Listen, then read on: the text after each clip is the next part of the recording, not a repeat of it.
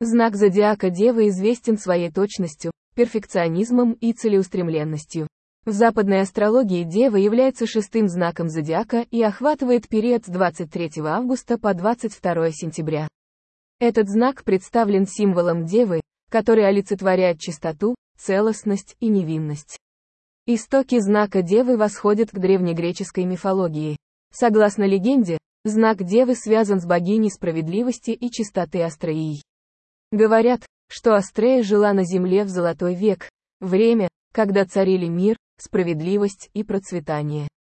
Однако из-за растущей испорченности и несправедливости людей Астрея решила покинуть землю и вернуться на небо, став созвездием Девы. Дева считается земным знаком, а это означает, что люди, рожденные под этим знаком, склонны быть практичными, рациональными и терпеливыми. Они известны своим организованным, аналитическим и ориентированным на детали характером. Люди, рожденные под знаком Девы, часто амбициозны и всегда стараются достичь совершенства во всем, что делают. Девой управляет планета Меркурий, которая символизирует общение, интеллект и анализ. Это планетарное влияние наделяет людей, рожденных под знаком Девы, аналитическим умом и большими способностями к рассуждениям. Они часто известны своим интеллектом, прагматизмом и способностью решать проблемы. Однако девы также могут проявлять склонность к чрезмерной критике по отношению к себе и другим. Перфекционисты по натуре, они могут быть очень требовательными и дотошными.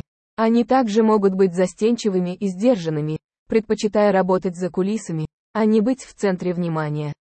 Несмотря на трудности, которые могут возникнуть, люди, рожденные под знаком Девы, обладают сильной трудовой этикой и часто очень надежны. Они известны своим трудолюбием, самоотверженностью и способностью выполнять задачи с большой точностью. Они также очень лояльные и надежные люди, которые стремятся выполнять обещания и поддерживать тех, кого любят. В заключение, знак Девы – это астрологический знак с древними мифологическими корнями и рядом отличительных чертежей. Люди, рожденные под этим знаком, известны своей аккуратностью, перфекционизмом и преданностью делу.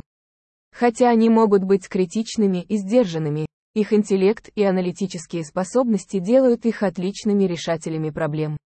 Дева олицетворяет силу чистоты и целостности, напоминая нам о важности стремления к совершенству и старания изо всех сил во всем, что мы делаем.